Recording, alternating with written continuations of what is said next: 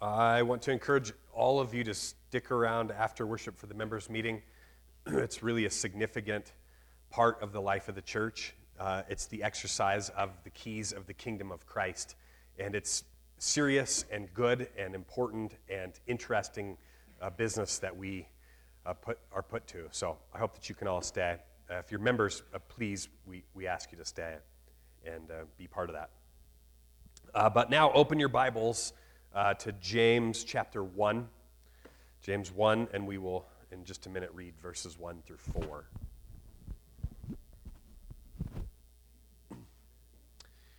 James 1. James calls us to joy in trials. So as you're turning there, we're starting, as you might be able to tell, in the book of James this morning. We finished 2 Corinthians last Sunday by God's grace, and now we're launching into the book of James. I'm excited about it. James is sometimes considered or called the wisdom literature of the New Testament. I think there's good reasons for that. Wisdom is certainly a recurring theme in the book of James. From the beginning, he tells us how we're to pray and ask for wisdom whenever we need it with confidence that God will give wisdom.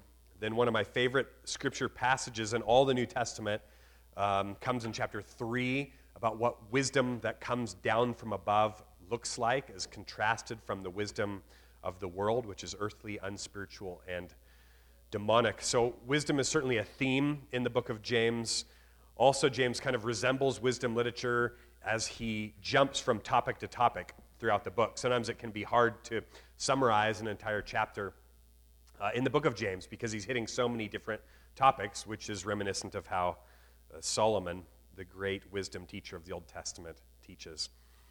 So James is sometimes considered wisdom literature of the New Testament, and I love wisdom literature. Wisdom literature is probably my favorite biblical genre, so I'm really looking forward to mining the riches of James with you for the next several months. James says that if any of you lacks wisdom, let him ask God, who gives generously to all without reproach, and it will be given him.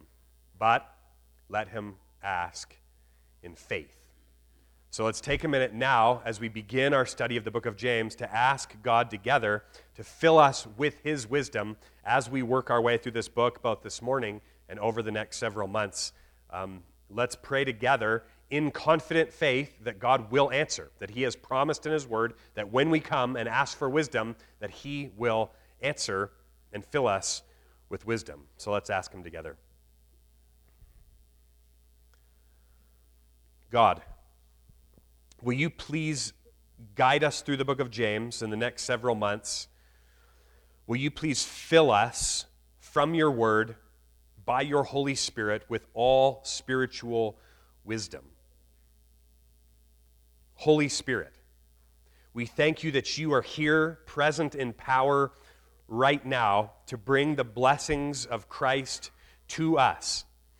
Holy Spirit, we ask that you would please illumine our hearts to see and understand and know and believe and walk in all that your word has for us. Father, we ask that you will give us the spirit of wisdom and of revelation in the knowledge of you, having the eyes of our hearts enlightened, that we may know what is the hope to which you have called us. What are the riches of your glorious inheritance in the saints? And what is the immeasurable greatness of your power toward us who believe, according to the working of your great might? God, teach us, line by line, precept upon precept. Show us Christ, who is our wisdom, and transform us further in your likeness, for we ask in Jesus' name. Amen. Amen. Will God answer that prayer? Absolutely.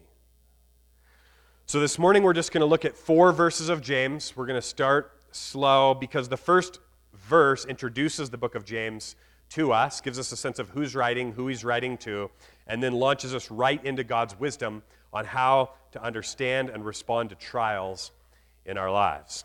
So, are you ready for James? Chapter 1, verse 1. James, a servant of God and of the Lord Jesus Christ, to the 12 tribes in the dispersion, greetings. Count it all joy, my brothers, when you meet trials of various kinds. For you know that the testing of your faith produces steadfastness, and let steadfastness have its full effect, that you may be perfect and complete, lacking in nothing. That's it. That's our passage for this morning. James teaches us to rejoice in trials. So first, James. Who is James? Verse 1 comes right out and identifies the letter as written by James, saying, James, a servant of God and of the Lord Jesus Christ. But who is James? Church tradition tells us that it is James, the brother of the Lord Jesus Christ. Now, when trying to answer questions like this, who is this James, I usually go with what church history says, unless there's some strong reason not to. The church is our people. The church are the people of God, guided by the Holy Spirit down through the ages. And the church were the people that had the true things passed on to them, who then passed them on to others, right? Somebody wrote this letter. There was a time when a guy sat down and wrote this letter. His name was James, and then he gave it to other people. He spread it out to the church, to the 12 tribes in the dispersion, and those people knew who the letter came from. And everybody kind of knew who the letter was written by, who this James was, and that word was spread as the letter was spread. So if the early church thinks that this was James, the brother of Jesus, that seems like the way to go. But there's some difference of opinion across church history on which James, not whether James wrote it, we know it was James, it says it right there, but which James wrote it. Because there are 4 different guys named James who feature in the New Testament that it could be, and our letter doesn't specify which James it is. So it's worth asking for a brief minute as we get ourselves oriented to the letter, who is James? Of the 4 James talked about in the New Testament, 1 is a pretty obscure figure, 2 are apostles, and the 4th is the brother of Jesus. So that gives us several pretty feasible candidates for which James wrote this letter.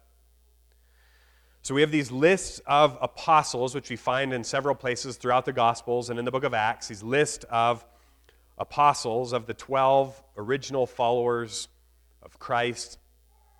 And in those lists, we hear about 3 Jameses, just in those lists alone. You have James, the son of Zebedee, James, the son of Alphaeus, and Judas, the son of James. Okay. So one of the disciples was named Judas.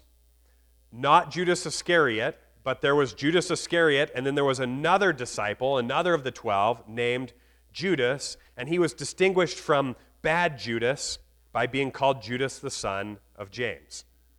Now, I bet that Judas, the son of James, liked his name for most of his life. People probably said when his parents picked it out, "Oh, that sounds nice. I like that. What a nice name." Until Judas Iscariot ruined it forever.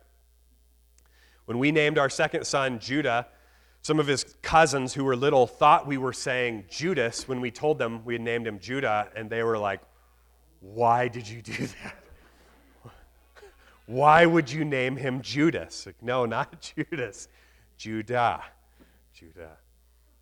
Okay, so there's James, the father of good Judas, the apostle, but that's all we know of this James, is that he was the dad of good Judas, and he was brought in just to distinguish good Judas from bad Judas, and so he seems like the least likely of the candidates to have written this letter. He's James, just known for being the dad of good Judas, one of the 12. Okay, so probably not him.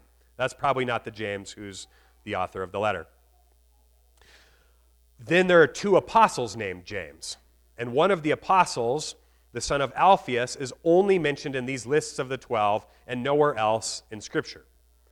That doesn't mean he couldn't have been the guy to write it, and he very well could have been. John Calvin suggests that maybe James, the son of Alphaeus, did write this letter. But most people think that an author of Scripture would have gotten more mention across the New Testament. He maybe would have been a more well-known figure if he was the writer of one of the books of the Bible. So in light of that, most people set aside the apostle James, the son of Alphaeus, as the most likely candidate for the author of our letter. So that leaves us James, the son of Zebedee, and then James, the brother of Jesus. James, the son of Zebedee, was also one of the 12. He was brother to John, the disciple whom Jesus loved. James, the son of Zebedee, in addition to being one of the 12, was actually one of the 3 within the 12. Do you remember how Jesus had the 12, but then within the 12 he had 3 who seemed particularly special and close to him? Peter, James, and John, among the 12, alone got to see the transfiguration of Jesus on the mountain. He brought those 3 up to the mountain and was transfigured before them. Also, those same 3, Peter, James, and John, alone got to see Jesus raise the ruler's daughter from the dead.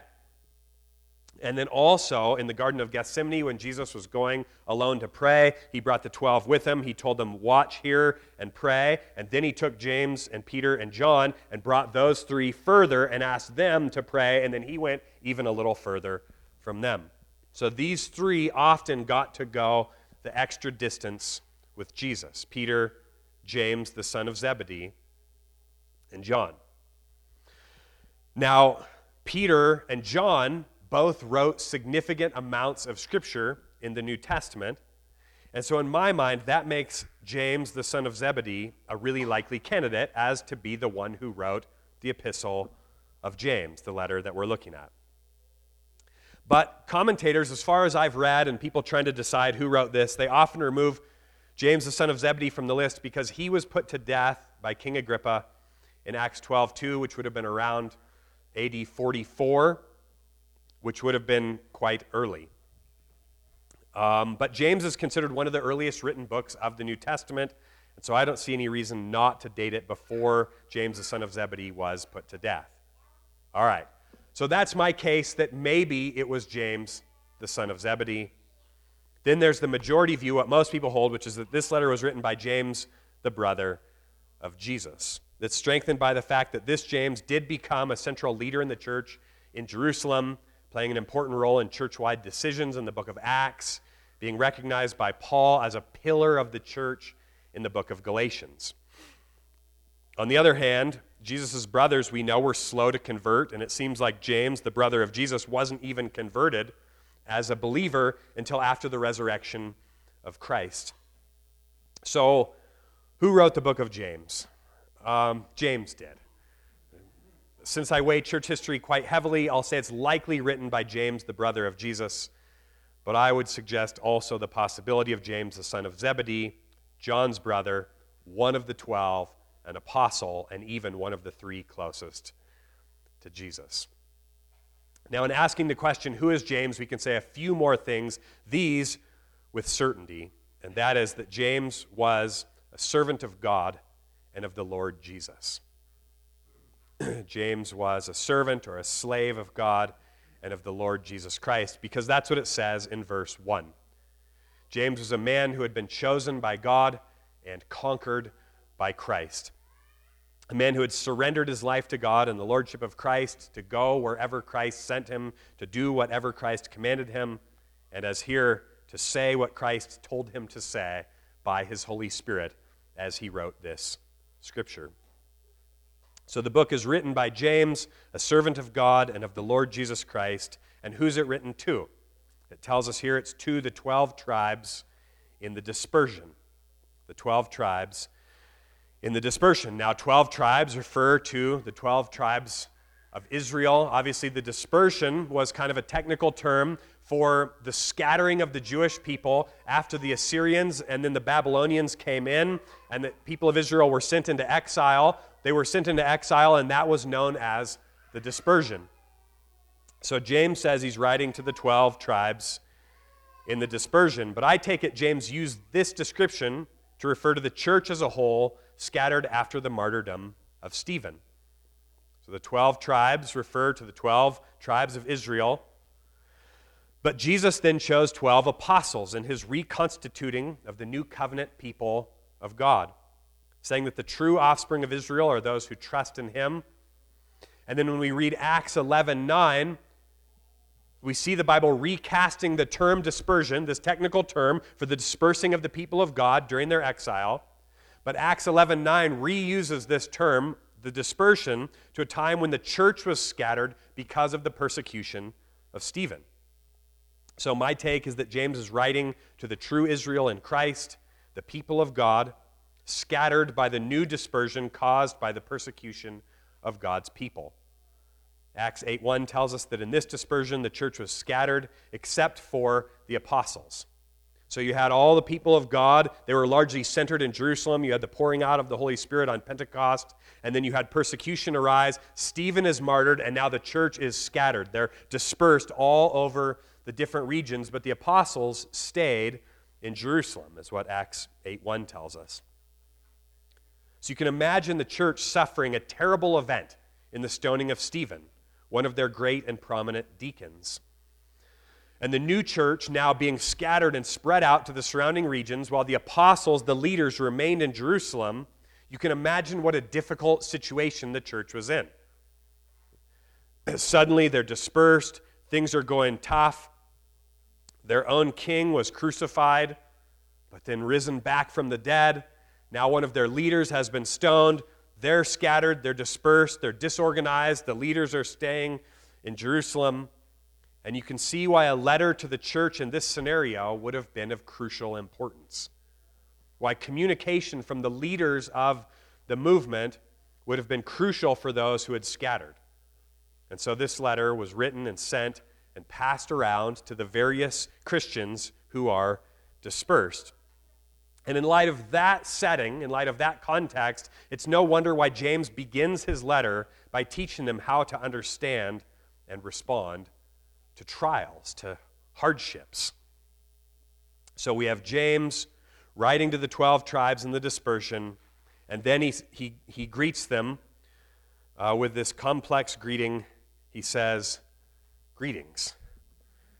This is a common word used for greeting people, but it's also worth noting that the word here, the specific word he uses to greet them, is related to the word for joy or rejoice. Okay, it's a way of wishing people happiness or joy as a general greeting. It was used all the time. It was just like hello kind of greeting, but it literally just meant rejoice, or may God give you rejoicing. And so that transitions us right into his exhortation and how to understand and respond to trials.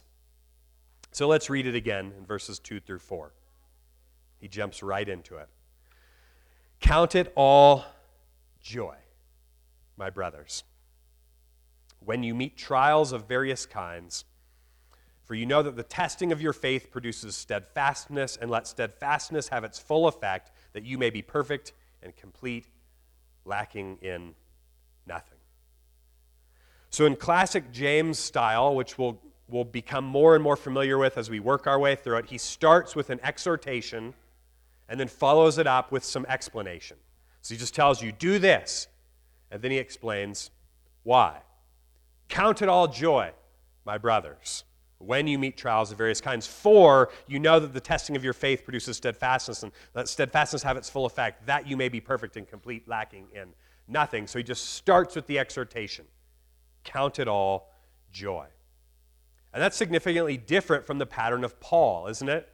I mean, Paul slowly builds up to his exhortations. He lays the groundwork of the theology, and this is what God has done in Christ, and this is what's true, and these are theological truths, and because of that, this, and because of that, this. And therefore, in light of all that, this is how you should live, and this is what you should do.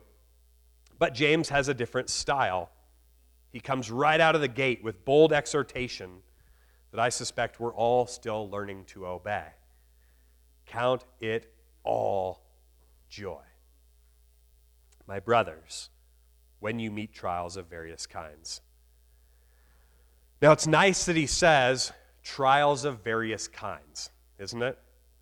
That makes it really applicable in all times and in all places. That makes it really applicable to you and I. His original audience was facing some serious trials. We talked about it. Jesus had been crucified, but then he rose, and one of their leading deacons was stoned to death, and they're all on the run, being dispersed and scattered, and they're facing severe trials. They're afraid for their lives. But it's not just them, and it's not just a huge trial that we're supposed to count as joy. It's trials of various kinds. It includes the kinds of trials that you're facing in your life, the kinds of trial that you faced this week, the kinds of trials that are weighing you down. And so you too are being called to count it all joy when you meet trials of various kinds. There's one other thing we should understand about trials as we look at this verse. And that is the word here used for trials can refer to hard and difficult situations. Trials, just bad things that happen in life, tribulations. It can refer to hard and difficult situations, but can also refer to temptations to sin. Count it all joy, my brothers, when you meet trials of various kinds. It seems like the point of these verses leans more towards the difficult situations in verse 2. But we're going to notice a few verses down in verses 12 to 15, the same word as trials right here in verse 2, being used to refer clearly to temptations and sin. Just skip down to verse 12, because he's going to pick this theme back up. Blessed is the man who remains steadfast under trial, same word. For when he has stood the test, same word, he will receive the crown of life, which God has promised to those who love him. Let no one say when he is tempted, same word, tried. Let no one say when he is tempted, I am being tempted by God, for God cannot be tempted with evil, and he himself tempts no one, but each person is tempted when he's lured and enticed by his own desire. And desire, when it is conceived, gives birth to sin, and sin, when it is fully grown, brings forth death. So this is a theme that works its way through chapter 1, and we should note that similarity, because that doesn't obviously carry over in our minds from the trials in verse 2 to the temptations in verses 12 to 15.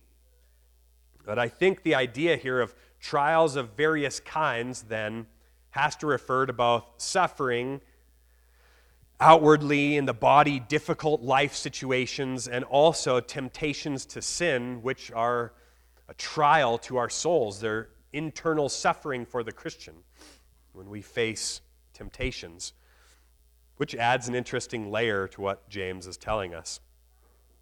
So we'll dig into more detail about temptations to sin when we get down to verses 12 to 15, but we should note at this point that James seems to be including them in his exhortation here, as well as things to rejoice your way through.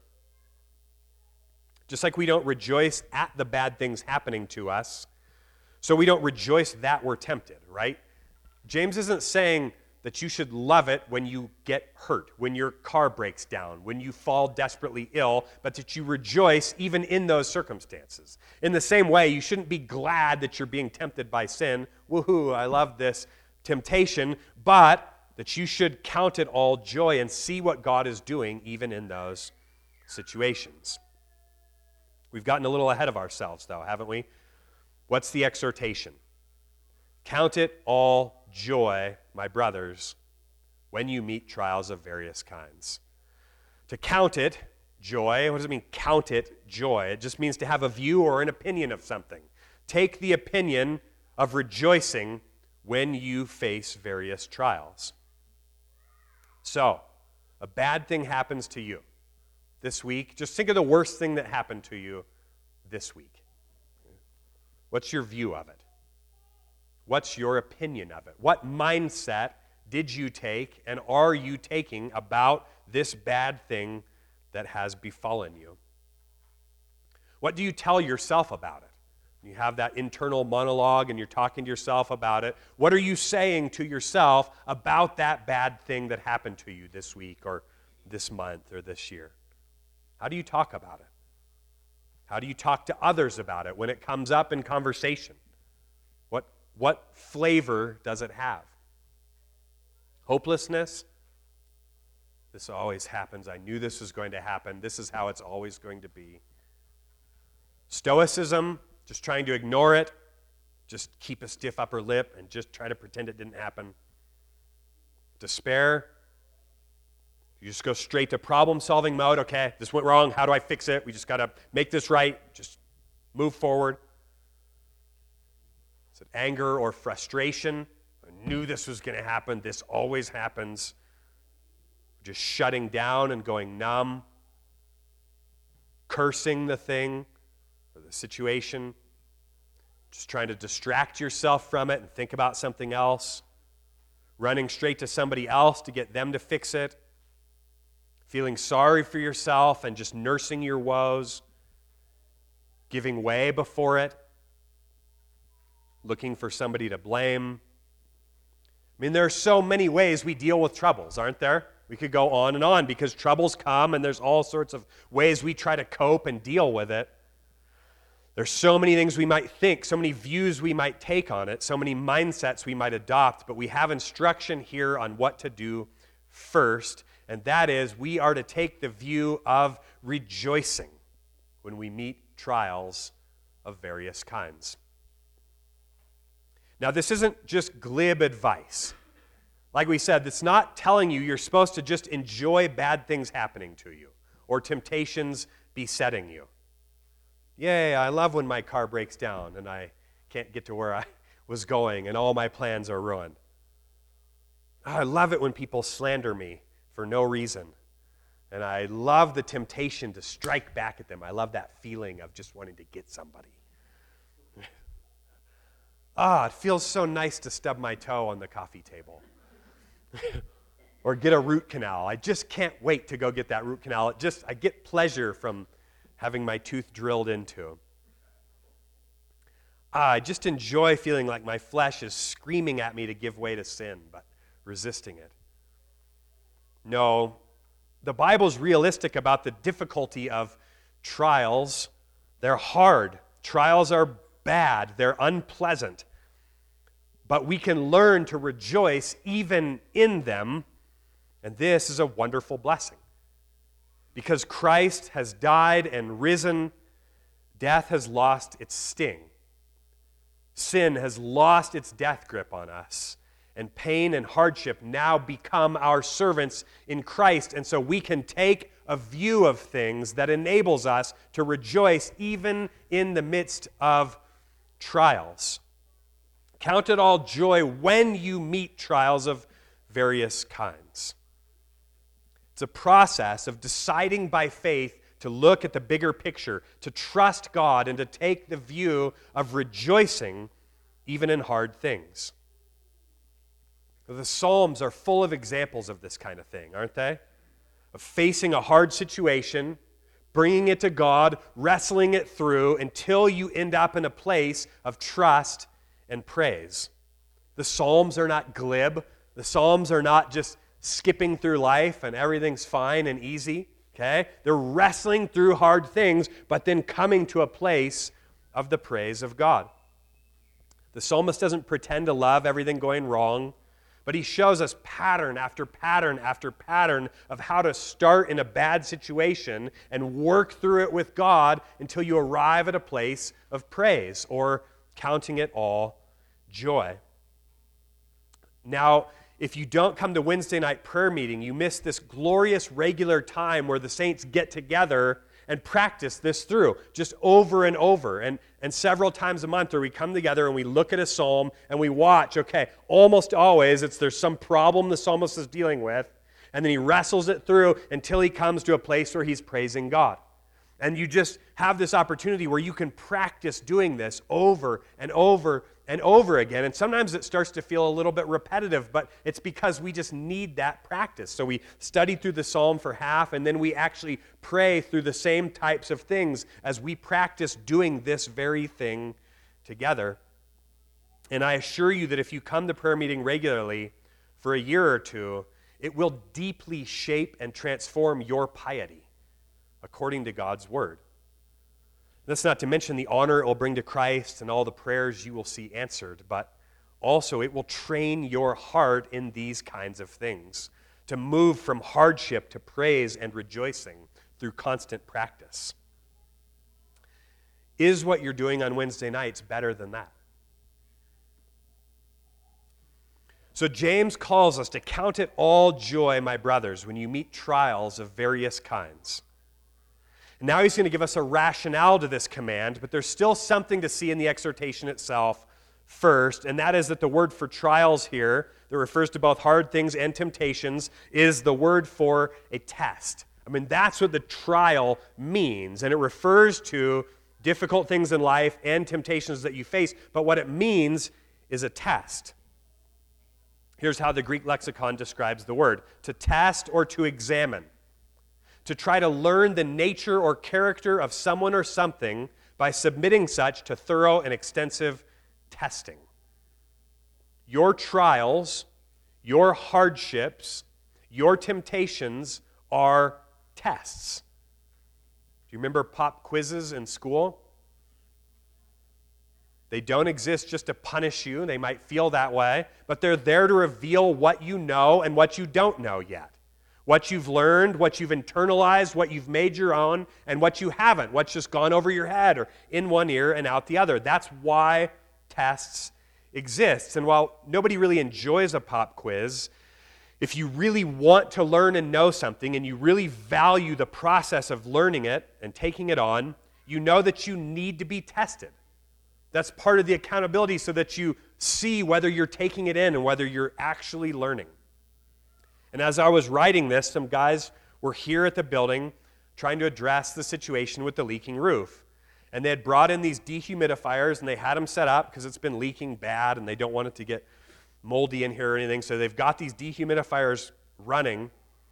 And they'd been running for quite a while, but they were coming by just to test the air. They had this moisture tester so they could see how much moisture was in the air in each of the rooms so that they could make sure that the machines were doing what they're supposed to do. Because when something's important, you don't just do something and then assume that everything's working out well. You do something and then you come back and you check it. You test it to make sure that it's doing what it's supposed to be doing, that it's all working according to plan. You address the situation and then you come and you test it to make sure that the solution is working. And so it is with your faith. Your faith needs to be tested. It needs trials to see that it's actually working, to work the ideas, to work the truths into your brain and your mind and into your heart and out your hands and in your life. That's what tests do. That's what trials do, to see that your relationship with God is real and alive and flourishing, that you're internalizing the things that you're hearing. As James will say later, that you're not just hearers of the word, but that you're doers also. That these truths are shaping you. And this is what hardships in your life do. Hardships in your life show whether you're really trusting in God, whether He's truly sufficient for you. Even if you lose earthly comforts, if you lose earthly comforts and hardships come, is all hope lost? Is your joy gone? Or does hope remain? Does joy remain because your hope and your joy and your faith are rooted in something bigger than your circumstances? That's what the tests reveal. And so temptations to sin show whether you're committed to follow God, to obey Him and to walk in His ways, to trust His word even when you don't feel like it. Even when you feel like doing something other than what God's word says, you're tempted by a sin, and you might feel quite strongly that you'd like to do something that's opposite of what God commands you to do. What will you do? This is a test. Tests reveal where we're at, and we're called to rejoice in that. James is going to explain this process all in a bit more detail, but before we go to that, let me just ask you, how are you doing with this? When you encounter trials of various kinds, when you remember a trial that you've encountered this last week or this last month, how are you doing with rejoicing through the trial? How's your trust in God? Where is your joy rooted. Count it all joy, my brothers, when you encounter trials of various kinds. So think of that challenging situation, a hard thing in your life, or a strong temptation you had to battle. Did you count it joy? Did you get there quickly? Did you ever get there? If not, have you confessed that to God and repented of it? It's not too late to count it joy. You can literally do it right now. Okay? So if you're thinking, so now it's like, okay, because when you get a test, then you need to get it back, and then it has the mark on the top, right? So let's just look honestly, how'd you do? What grade did you get? But this is good because then you can go back and you can fix it. You can fix the things you missed. You can address them. And so right now, if you're realizing and you're being convicted by the Word of God that says, man, I faced a trial and I grumbled and I complained, but I never gave thanks. I never came around to rejoicing. You can repent right now and do it. You can change your view of it, your opinion of it right now, and you can rejoice before the Lord. You can count it joy right now because there is always grace for repentance for a believer. Amen? Are you still grumbling, complaining, blaming, or feeling sorry for yourself about a trial? Just stop right now and count it joy. It's a command from your Lord. You're going to get more instruction to help you know how, and that's going to help, and we'll be there in just a minute, but just a command is enough, isn't it? A command from our Lord. Rejoice, count it joy. When I was a kid, my dad would often say to me when I was sulking, stop feeling sorry for yourself. Well, I didn't ever love to hear that in the moment. You know, when you're nursing some way that you feel like you've been wronged, you don't really want somebody to tell you, stop feeling sorry for yourself. It was often what I really needed to hear, and it really helped me to be a better person and also a happier person. You know, use this with your kids. Hey, stop feeling sorry for yourself. Not if they skinned their knee or their dog died, but like if they're nursing, feeling sorry for themselves and just they won't get over it and woe is me and everyone's against me and it's not fair. Our world today could use a healthy dose of stop feeling sorry for yourself, couldn't it? Or count it all joy. Find a path from your hardship to joy and thanksgiving. Now, I say this a lot on this topic, but just what a nice command, right? I mean, would you rather be a person who goes through life groaning and complaining about everything, or someone who rejoices in all things? Just which one would you rather be? Like, which one's more pleasant? Which one do you prefer, grumbling and complaining and being mad, or rejoicing and giving thanks? And which one? It's much better. What a nice command God gives us. And whenever God gives us a command, He also supplies the grace we need to follow it. And that means that you have grace available to you to count it all joy when you meet trials of various kinds. Christ died to take the curse for your sins, including the sins of grumbling, failing to count it all joy, so that the blessing of Abraham can come to you, so that you can receive the promised Holy Spirit by faith. And one of the many gifts that the promised Holy Spirit that you've received by faith produces in you is joy. Jesus said, "These things I've spoken to you that my joy may be in you and that your joy may be partial, full, complete." Jesus died and rose again to secure your joy. That His joy would be in you and that your joy would be full. The Holy Spirit has descended and entered into you so that He can bring you and fill you with, among other things, joy, rejoicing. What a gift that has been purchased for you by the Lord Jesus Christ. Receive it by faith and walk in it in all circumstances. Christ died to purchase this for you. Don't despise it, but receive it by faith and walk in it with thanksgiving. All right, so how does this work? How do we get our way from testing to joy? We've got the command. This is a wonderful thing. What a kind command from God. But now James teaches us how this works, how we get our way from testing to joy in verses 3 to 4. For you know, 4 is the ground, this is how you do it. For you know that the testing of your faith produces steadfastness. And let steadfastness have its full effect, so that you may be perfect and complete, lacking in nothing. It's really a pretty simple progression, isn't it? The testing of your faith produces steadfastness, endurance, continuing on. And as you let that steadfastness have its full effect, you become perfect and complete, lacking in nothing. How would you like to be perfect and complete and lacking in nothing in Christ Jesus? Doesn't that sound wonderful?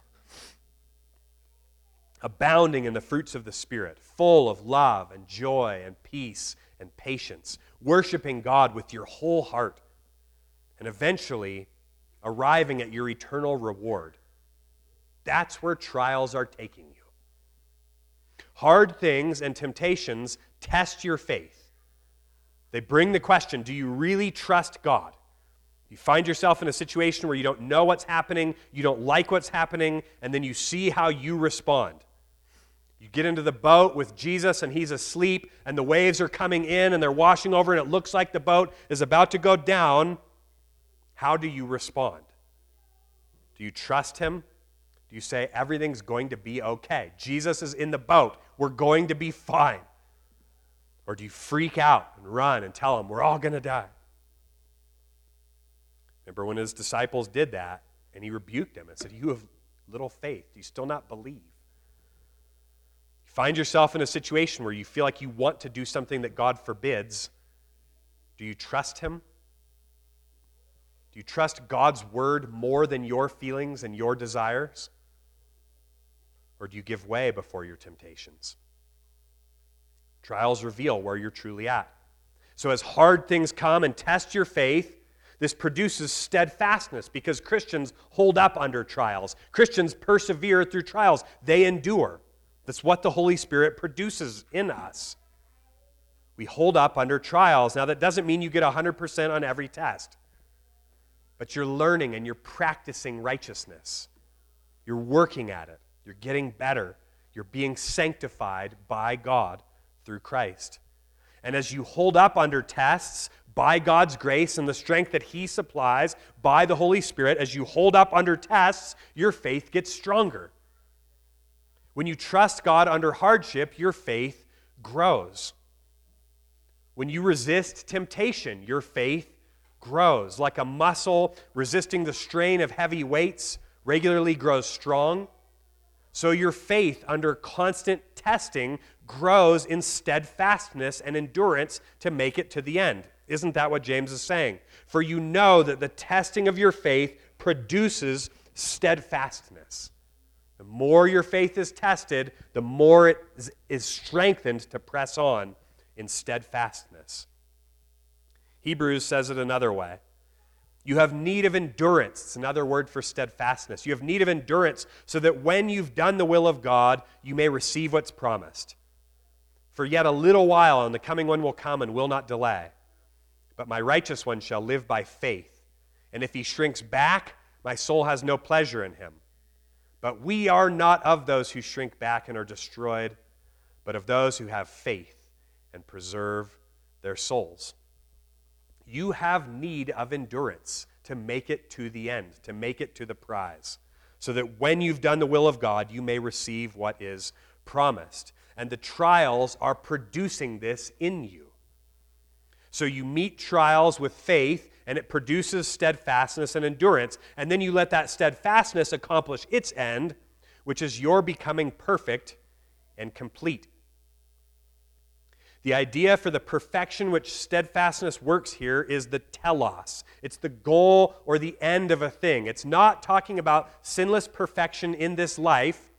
It's talking about the goal of the Christian life. It's talking about completeness, wholeness as a Christian. It doesn't mean that you won't sin at all in this life. If anyone says he has no sin, he's a liar. The truth is not in him. But you can be made complete and whole. You can be brought to the goal for which God's word is designing you. That when you sin, you repent and you deal with it, you confess it, and you forsake it, and you continue on the path with Christ until you make it to the end, when you will be made perfect. The steadfastness is carrying you forward to the goal of your completeness in Christ without any lack. That's what the trials are doing for you. Do you want that goal? Do you want to make it to the end? Do you want to persevere until you receive your reward? Do you want to be made strong in steadfastness and endurance to keep going? Then rejoice in your trials, because they are producing that in you. These temporary trials, these light momentary afflictions, even the ones that feel absolutely soul-crushing, are in this view light momentary afflictions, and they are preparing for you an eternal weight of glory which is beyond all comparison. They're strengthening your faith. They're producing steadfastness which carries us to perfect completion in Christ Jesus. I mean, this is just some basic, bigger picture, delayed gratification thinking by faith. You want to get big and strong? You'll have to work out hard. But it'll be worth it, because you're going to gain health and strength and beauty. And you believe that, and so you rejoice at working out. Right? Many of you understand this just on a basic physical level. Okay? Well, running is hard, so why would I do it? Right? I don't like it because it's hard. Well, you can have a healthy heart and you can be more fit, and it will help you to have a better attitude and outlook at life. And so if you can see that bigger picture of what's going to come, then you can push through the pain in the end, you can actually rejoice in the whole process. We understand that at a basic physical human level. You want a beautiful, fruitful garden. You'll have to work the soil and pull weeds and tend it daily. But that's hard, and I don't like that. But it will be worth it, because you'll gain delicious fruits that are good for you and healthy and enjoyable and all of this. And you believe that, so you come to rejoice in the whole process, even though the pulling of the weeds is never really all that pleasant in itself. You want to be... So we can understand that on a human, earthly level. And James is telling us to scale it back and understand that on a spiritual level. Do you want to be perfect and complete in Christ, lacking nothing? You want to endure to the end, and to be good and true and virtuous and holy and blessed and arrive in the new heavens and the new earth? You'll have to endure hardship and temptation. You'll have to endure them by faith in God. But it will be worth it, because you'll be walking in God's ways, conformed to Christ, and brought to your eternal and heavenly reward, where sin and death will be gone and every fear will be wiped away, and eternal life and joy will be yours in a resurrection body in which you fellowship with God perfectly forever. That's secured for you by the death of Christ, received by faith alone, but the path to get there is the path of endurance through trials. But that's where you're going. And so you believe that. And so you rejoice when you meet trials of various kinds, for you know that the testing of your faith produces steadfastness, and let steadfastness have its full effect, that you may be perfect and complete, lacking in nothing. Believe it. Know by faith that in Christ Jesus, even death and hardship serve your salvation, and that as you share in Christ's sufferings, so you will share in his resurrection joy. And so, brothers and sisters, rejoice in your trials. Rejoice in your tests. Count it all joy, my brothers, when you meet trials of various kinds. Amen.